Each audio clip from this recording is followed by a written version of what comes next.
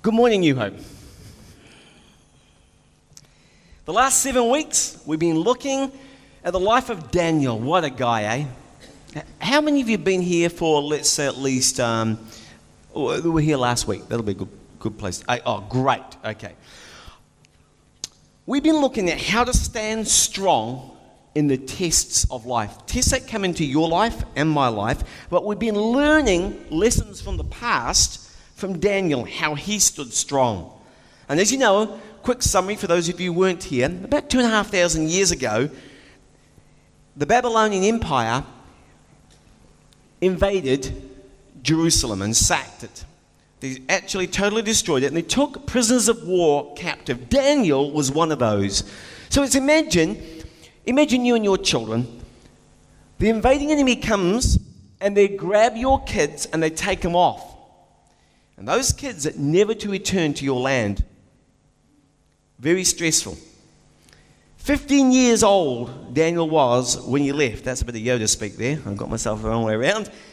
Daniel is a displaced Jewish teenager taken away as a prisoner of war to a foreign country. And he was selected there for a particularly unique intern program. And in spite of opposition we saw in the first couple of messages in the series, we saw him continually getting promoted. So in spite of opposition, this guy didn't wither. He stood strong and he was promoted. Amazing, this guy. This guy outlasts multiple kings and 2 very separate empires. And eventually, so where we left him even last week, I want you to understand this. We're moving the clock forward now 70 years. So if he was 15 then, how old is he now? 85 years old. So this is a different Daniel. We look at the same guy, but he's looking a little grayer. Huh? Pete? Looking a little grayer, like me, that's right.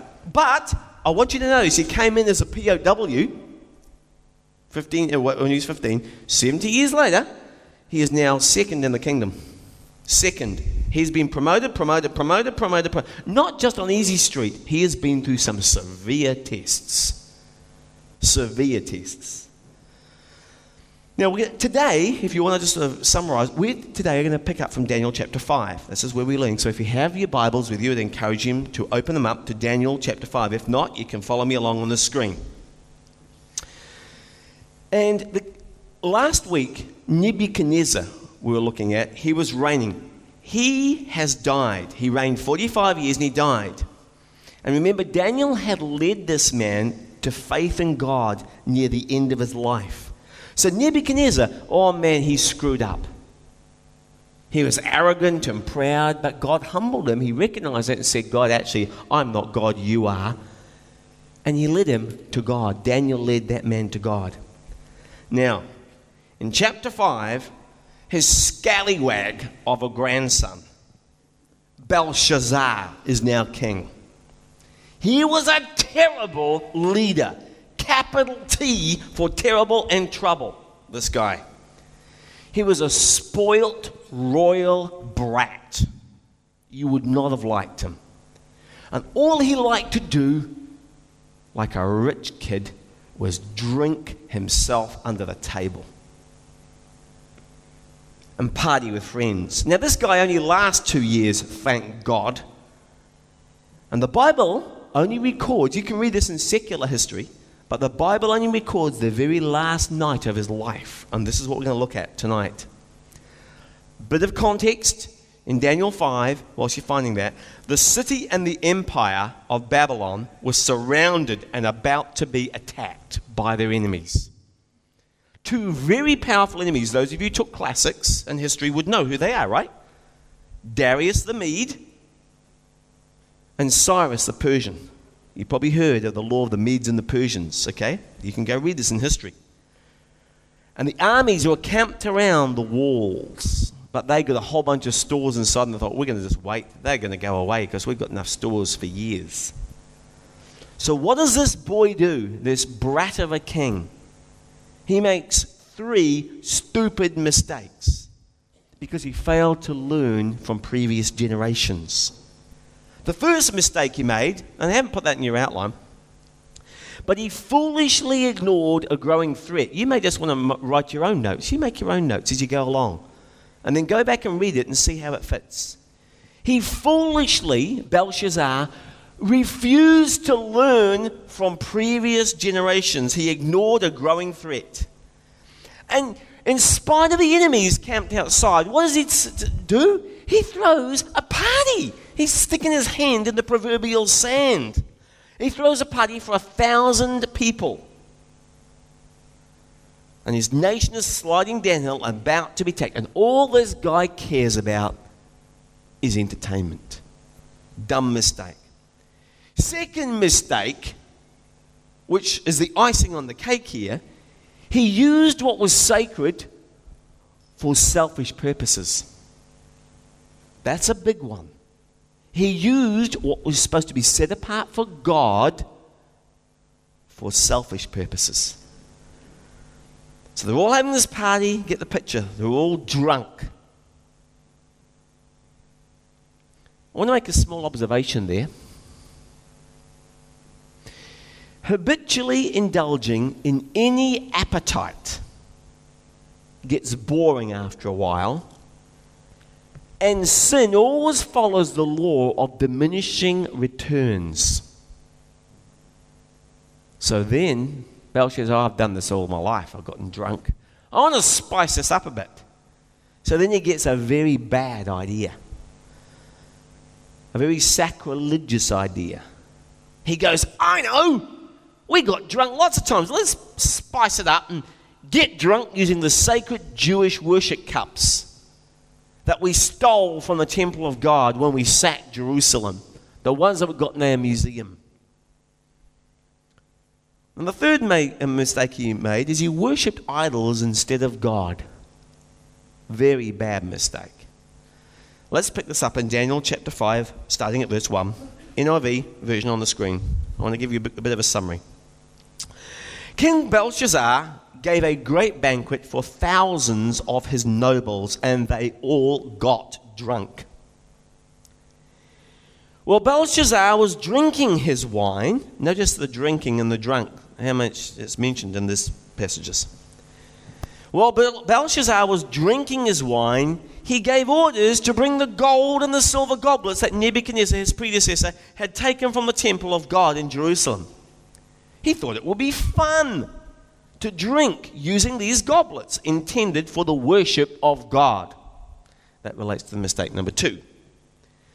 So they did use the cups, laughing, making toast to all the pagan gods and idols. Suddenly, the fingers of a human hand appeared in the royal banquet hall and began to supernaturally write on the plaster walls of the royal palace. Whoa! Now my guess is that at that point, Belshazzar's first impulse is to wonder whether it's had a little bit too much Chardonnay. And that maybe he ought to switch to coffee at this point. But then he sees the words are real. And this terrifies him. As it should do. The king and all the guests watched as this hand wrote. When the king saw it, it scared him to death. And his face turned pale. And he was so frightened that his knees knocked together and his hips gave way. Now that's a very polite way of saying he was scared spitless. Or witless. Or any other word that rhymes with that. Now everyone saw the handwriting on the wall. That's where the term comes from. The handwriting's on the wall. That's exactly where that comes from. You've heard that in colloquial speech. But no one, including his wise men, knew what it meant. 5:12. The queen said, this man Daniel has a sharp mind. She remembered. And is filled with knowledge and understanding. He can interpret dreams, explain their meaning of mysteries, and he can solve difficult problems. Call for Daniel. He'll tell you what it means. Everyone else is clueless. Circle what it means. By the way, today a lot of people that you meet want to know what this life means. What is the purpose of life? What's after death? Those questions are being asked in my family circle right now. They want to know. Where am I going? Seems weird, eh? 80 years and that's it.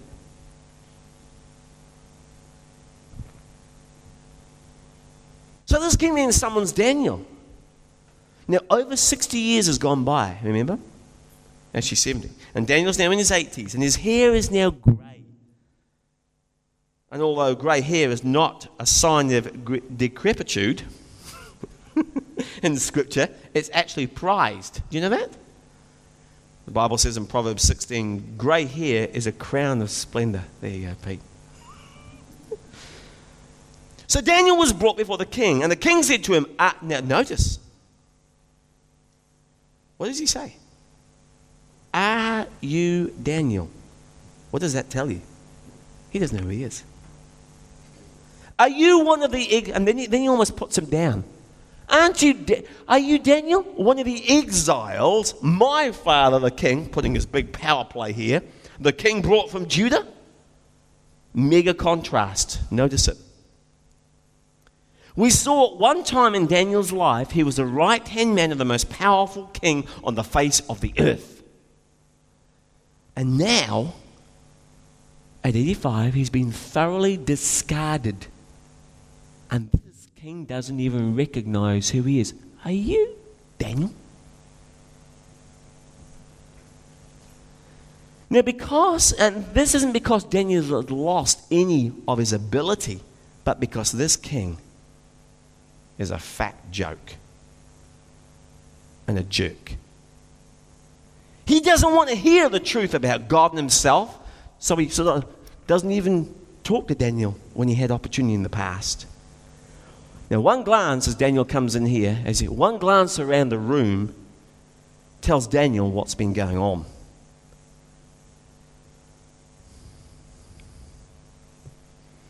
That is, the king who's charged by God to serve the people is serving only himself. And there's that moment where Daniel spies out of the corner of his eye those golden goblets. And he hasn't seen those perhaps since he was back in Jerusalem, since he was a boy. And he remembers what they should have been used for, the worship of God. And now the scandalous, sacrilegious, self-indulgent king is just dissing his God. 5:14. The king says, I have heard that the spirit of the gods, obviously he hadn't followed in his grandfather's footsteps very closely, otherwise he'd know it's the God, the most holy one. I've heard that the spirit of gods is in you and that you have insight, intelligence, and outstanding wisdom. Those three parts were correct. Amazing, though, that he still had the reputation that he'd heard of for these three things, three very wise things. So I want to quickly look this morning at how can I become wise like Daniel and honor God. And I'm going to conclude with probably one of the most penetrating questions in Scripture. How can I be wise like Daniel? Well, first of all, we can see in the balance of Scripture to make a commitment to never stop learning. If you are serious to become wise like Daniel and honor God with your life, you need to make a commitment to never stop learning. It starts with a choice, and nobody can decide that for you. That's up to you to make that choice. And you have to come to a realization that learning is important for the rest of your life. And by the way, when you get to heaven, you'll still be learning. And it may shock you, and some of you especially, that your education doesn't stop when you graduate school or university. See, learning is not a stage of life. And God wants to shake some of you up today on this issue because you've said, oh, I did that. No, you haven't. Learning is a lifestyle. It is a lifestyle. And God wants you to learn something new every day. That's called discipleship. A disciple is a disciplined learner. And he calls us as Christians, if we call ourselves Christians, to be disciplined learners. This is the purpose of maturity. God's will for you is that you grow in the grace and the knowledge. Grow, not stagnate, not be stunted, not stop growing, but you may continually grow. This is very important. Why does God want you to keep on learning? Why is it good stewardship? God wants you to be a good steward of the gifts that he gave you and to stay sharp. Ecclesiastes 10:10, one of my life verses, says, if the axe is dull and its edge is unsharpened, it's blunt, more strength is needed.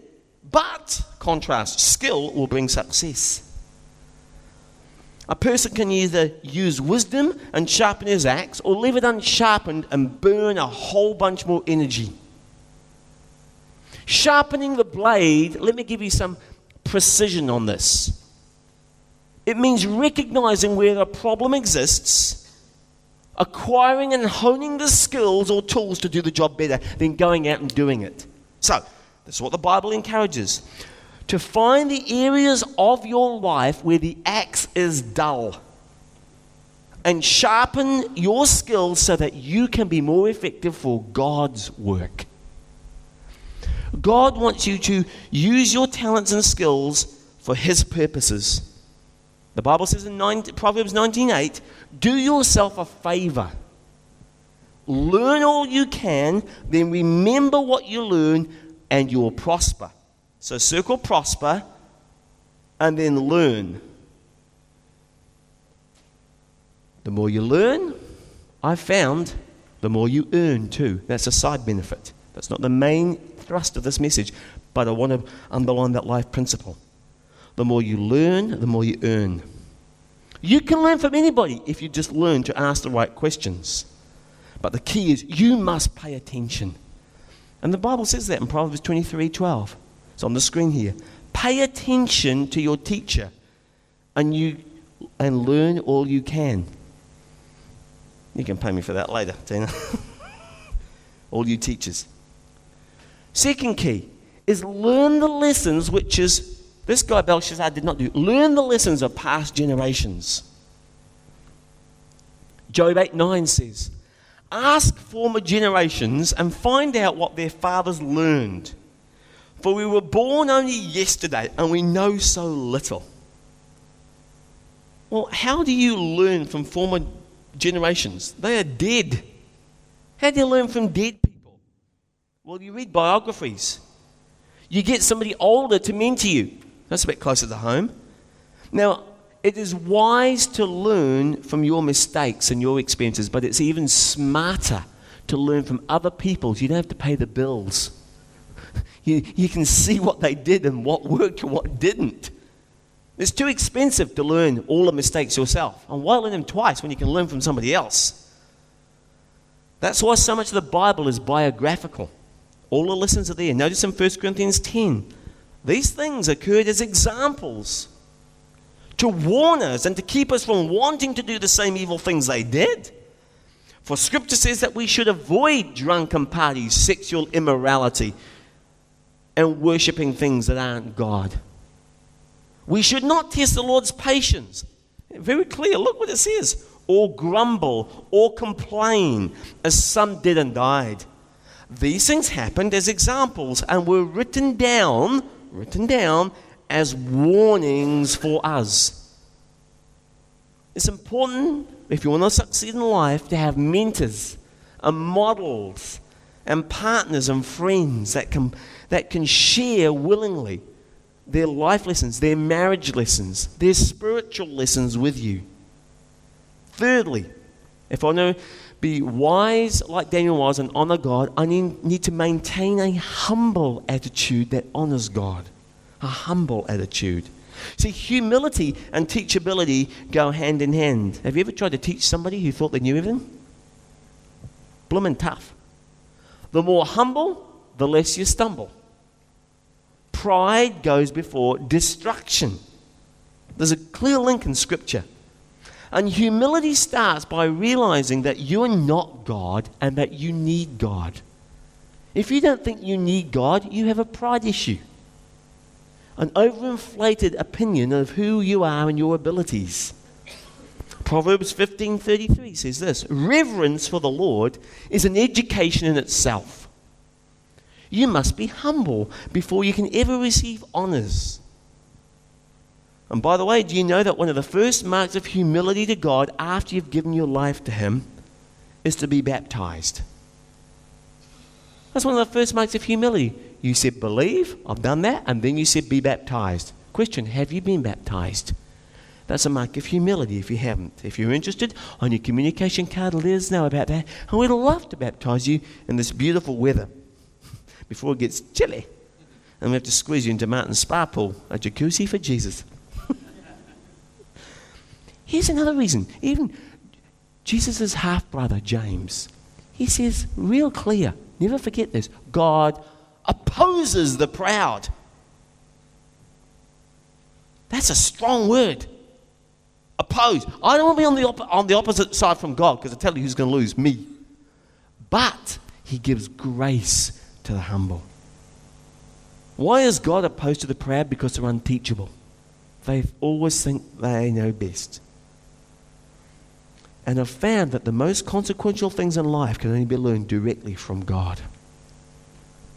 Number 4, we touched on this in session 2, but again I want to underline this. Refuse to fill my mind with junk. Junk. We looked at this verse exactly, but I want to spin it a different way this way. Proverbs 15:14 says, a wise person is hungry for the truth. They're seekers of the truth, while a fool feeds on trash. What do you spend more time engaging? I asked this question before. Facebook or faith in His book? Jesus answered this. It is written. That's a serious question. How much time did you spend last week on Facebook? And if you balance that in the scales with how much time you spent in the book, which is going to win that? Jesus, and this is why it's important. It is written, Matthew 4:4, man shall not live on bread alone, but by every word that comes from the mouth of God.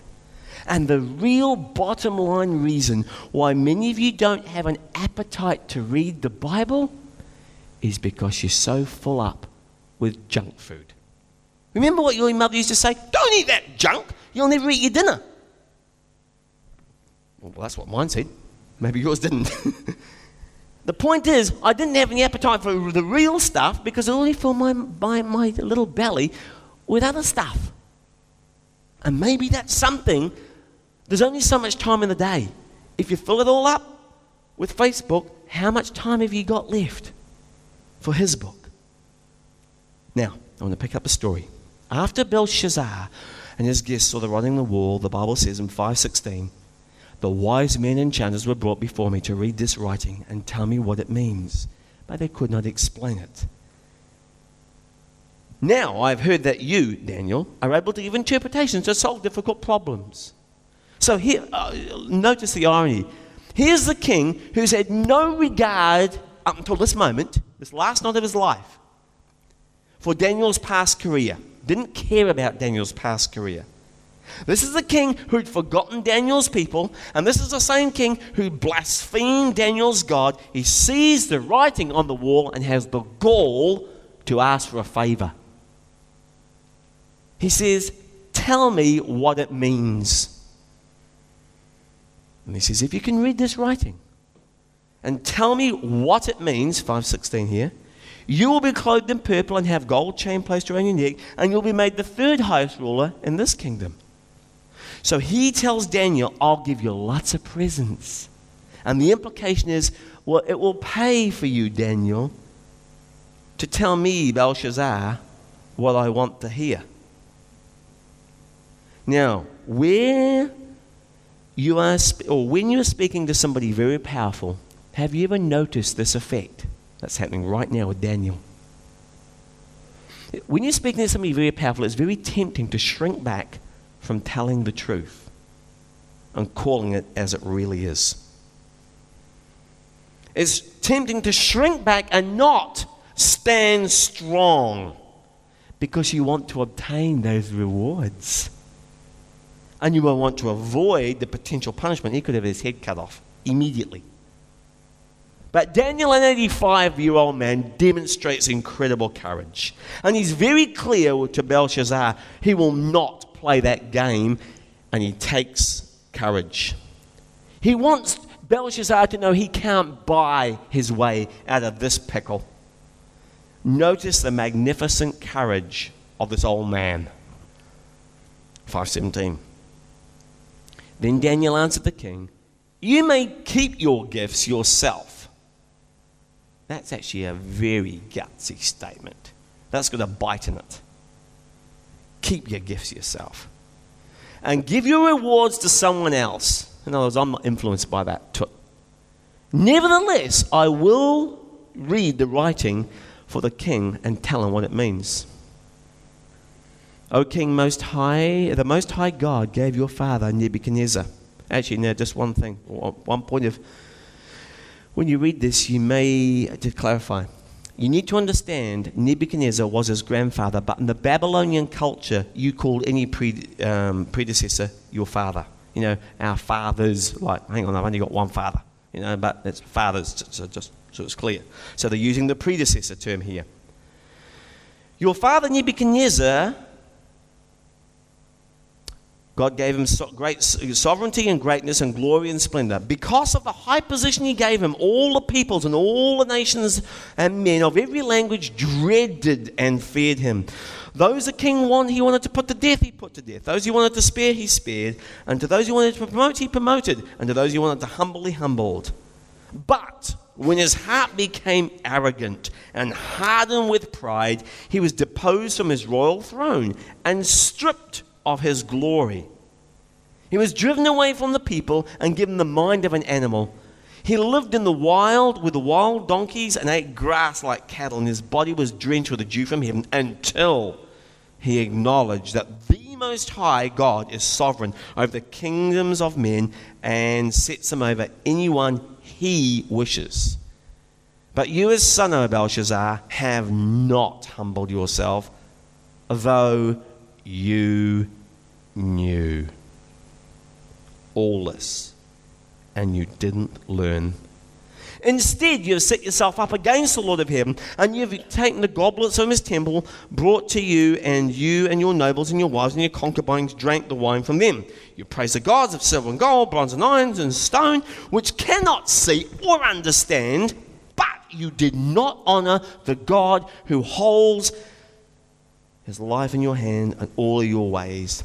Therefore he sent the hand and wrote the inscription. Now Daniel may be sharing one of the most arresting phrases in Scripture. And I wanted to put this up here. So flip the next slide up, please, mate.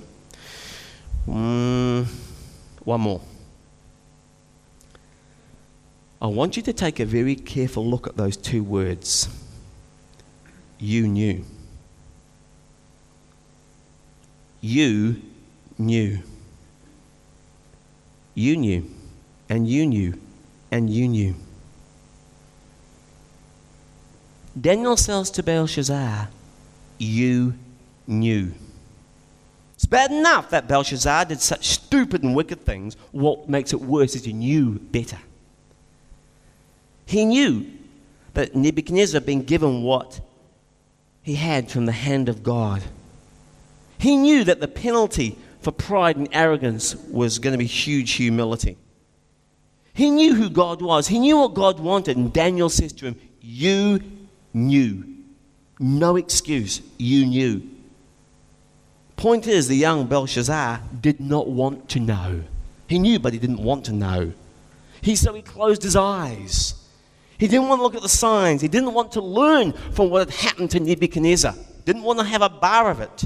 So he threw another party, got drunk a little more, blew more money to keep his mind off it, but deep inside, he knew. This is one of the greatest dangers of spiritual life, family. It is called strategic avoidance, if you want. We avoid thinking about, reading about,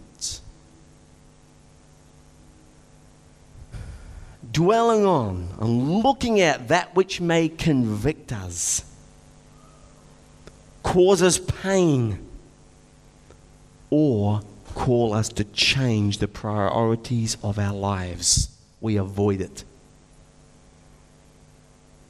What's staggering about this is I know what is right.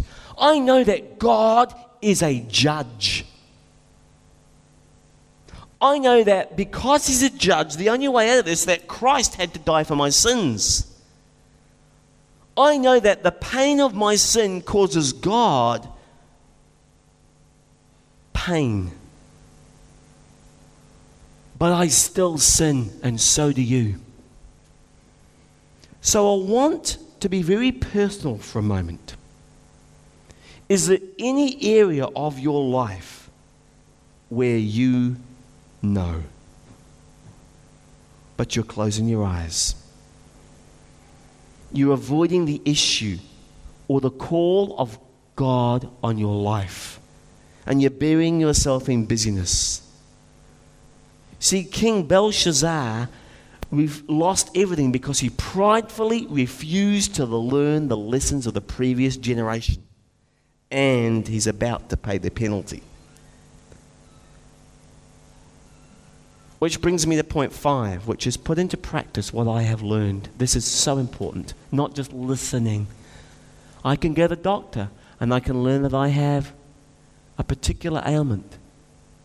And you can say, this is what you need to do. You need to take these tablets 3 times a day. They're absolutely useless to me unless I act on the knowledge that I have. And that is the whole lesson, the very scary lesson of Matthew 4, 5, and 6. Put into practice what I've learned. You must apply it. You must act on it. You must internalize what you've learned. So King Belshazzar lost everything because he failed to do this. Here it is. I want to paraphrase this. Daniel said, King Belshazzar, even though you knew all that happened to your father Nebuchadnezzar, you didn't learn, and you still refused to humble yourself before God who rules from heaven. Daniel effectively says 2 things. You knew, but you didn't act on it. You didn't learn. You didn't change. You knew, but you didn't do it. There's a couple of points I noticed in life. Maybe you've noticed this too. I can know something and still not live it. I can know the right thing to do and not do it. The Bible says if I know the right thing to do and I don't do it, the Bible calls that sin. Knowing what to do and not doing it is sin. I once saw an ad in the country where we used to live. It was actually an insurance ad, but it said this: you're not really a firefighter unless you fight fires. You're not really an actress unless you've acted in something. You're not really an author unless you've written a book. And I want to add, you're not really a believer unless you start believing and living what you claim to believe. And that's the stark warning of the book of James. A whole book on that. So the second point is I haven't learnt it until I do it. I can say, wow, that's so great. When I used to go to Kevin for piano lessons, I say, Kevin, that is awesome. And he'd go, great. Have you learnt it? I'm going, And you know what he'd tell me? Here are the keys. Go. And of course, when I go there, I've got to be able to do it. It's only when I do it, I've learnt it. Otherwise, I'm fooling myself. I don't know how to drive a car. I may know how to drive a car in a video game, but if I've never actually got behind a wheel and driven a real car, I don't know how to do it. Here's a takeaway for today. if I don't humbly learn from the generations before me, I will end up making the same mistakes of knowing and not doing. So let's wrap this up. Belshazzar knew better, and the day of reckoning was about to come, and now it had. And God writes these 3 words on the wall. This is the message that was written. I'm reading from 525. This is the message that was written. Many, many, that means numbered. Numbered. Tekel means weighed. Parsin means broken or divided. Each word serves to puncture. I like that word, puncture. Popper's balloon that Belshazzar clings to. It makes him impossible for him to now live in spiritual denial. Many numbered. The illusion that he's been under is, it's my life, I can live it like I want, busying myself with the things in my life. My life belongs to me. I'm free to do whatever I want with it. I'm responsible to no one. That was his illusion. On the other hand, the truth is, God says, I have numbered your days, Belshazzar. This is mainly not a chronological statement, it is a theological statement, where God is saying, it's not just your life. You are where you are, you have what you have because God created you, gifted you, and appointed you to do work for Him this little time here whilst you're on earth, which is a squinty 80-odd years. Tekel, you have been weighed by the judge of all the earth and found wanting.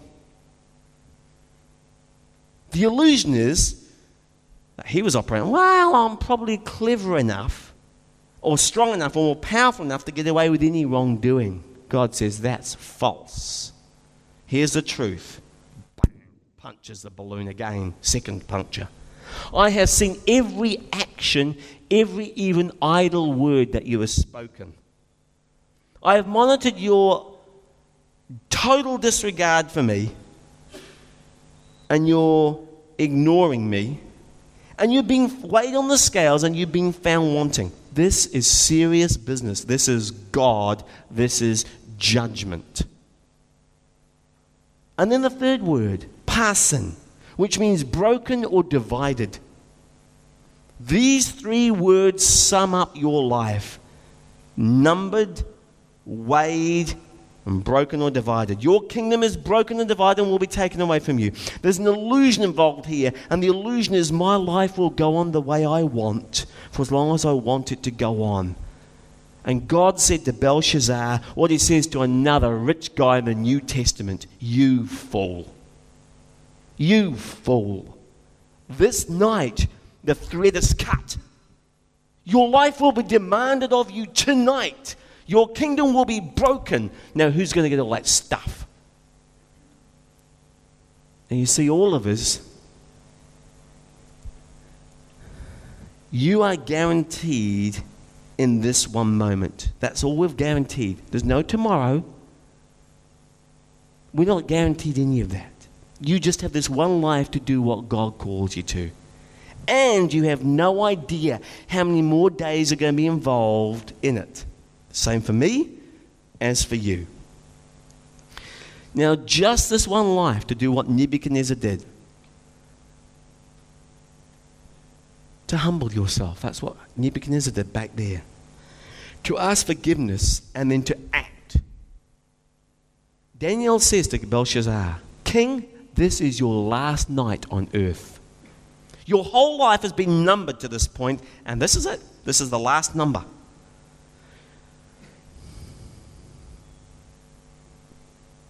Daniel says that, and then he's silent. And he waits for Belshazzar to respond. We wait for him to do what Nebuchadnezzar did. Raise his eyes to heaven, humble himself, and to submit to God, Sovereign Almighty. We wait for Belshazzar to do what the prodigal son did. To come to his senses, to fall on his knees in Luke 15. We wait for Belshazzar to do what the thief on the cross did. Throw up a final prayer and realize what a desperate state he was in. To fall on his knees to repent of his sin and to beg for mercy. And there's just silence in that room. Then Belshazzar's command, Daniel is clothed in purple. A golden chain is placed around the neck. Irrespective, he didn't want it, and he's proclaimed the third highest ruler of the kingdom. That was the shortest promotion. It didn't last 10 hours. That very night, Belshazzar, the king of the Babylonians, you go read it, was slain in history. He dies alienated from the God of heaven. Alienated from the God of heaven. And the writer lets his life stand, in stark contrast to Nebuchadnezzar as a severe warning to anyone who refuses to humble himself or herself before God. And that's the end. 5:30-31. That very night, Belshazzar, king of the Babylonians, was slain, and Darius the Mede took over the kingdom at the age of 62. So Babylon fell to the Medo-Persians on the 16th month of Tishri. You can read this. In the autumn of 539 BC. The Greek historians Herodotus and Xenophon both agree with Daniel that Babylon was captured without a major battle and the citizens readily accepted the Persian rule. So, I'd like to ask you to think as we look at this next words on this slide.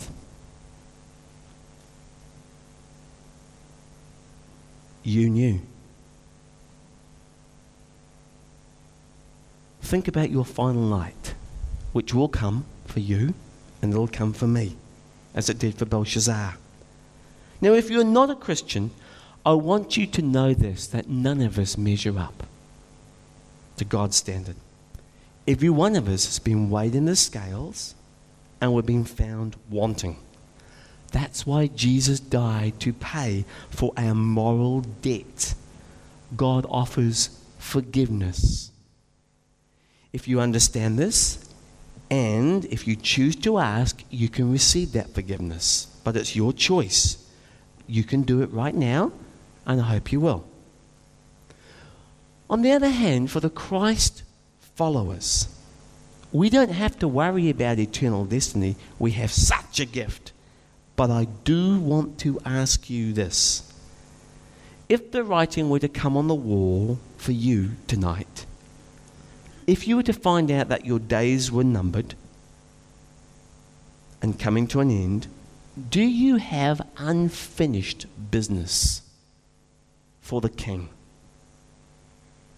Is there anything that you need to get on with and take care of for His purposes? I'm not talking about finish painting the house. What does that mean? I'm talking about the important stuff in life. Some of you maybe, for example, need to forgive somebody that you still haven't done. You knew. You knew. Get started on that.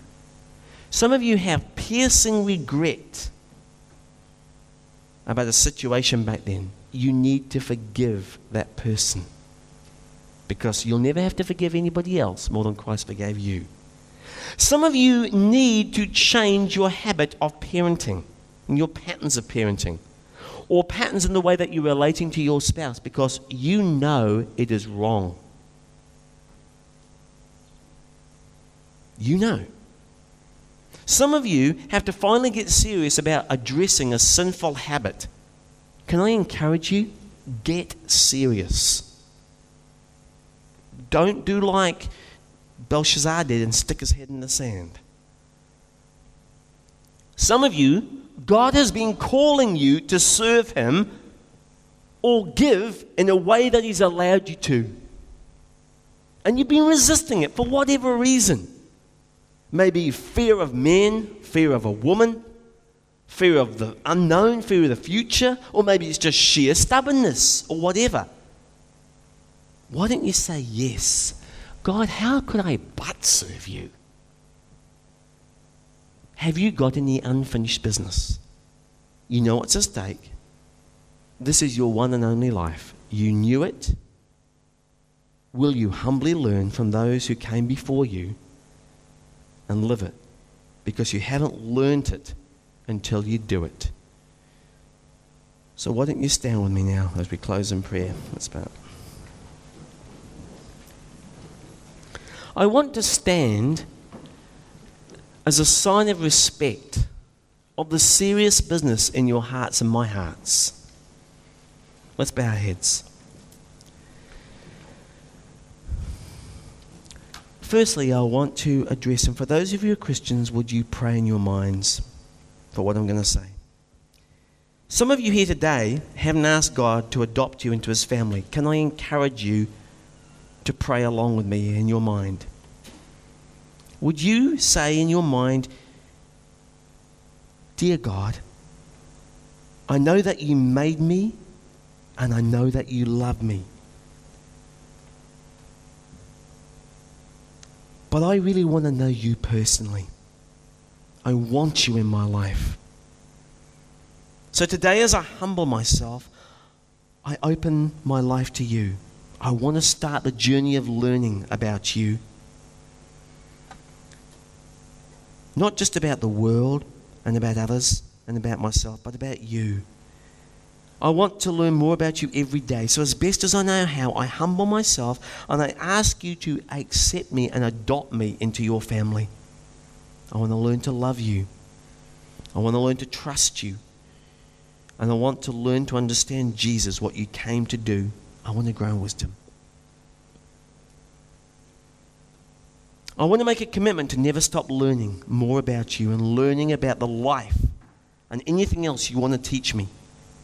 Help me to learn the lessons of past generations as I read your word, Lord, and not to make the same dumb mistakes as they did.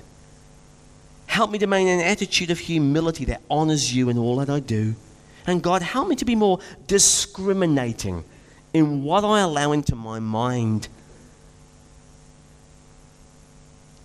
May my mind be filled with your word. And most of all, help me to practice and to do what I have learned, to act on what I know. Holy Spirit, help me to get about your business and to focus on your interests and not be so distracted with the cares of this world. I don't want to get to the end of my life and hear you say, you knew. But because of my procrastination and delay, I had unfinished business for you that I knew I needed to get on with. Help me to elevate and support your plans and purposes for your kingdom's sake.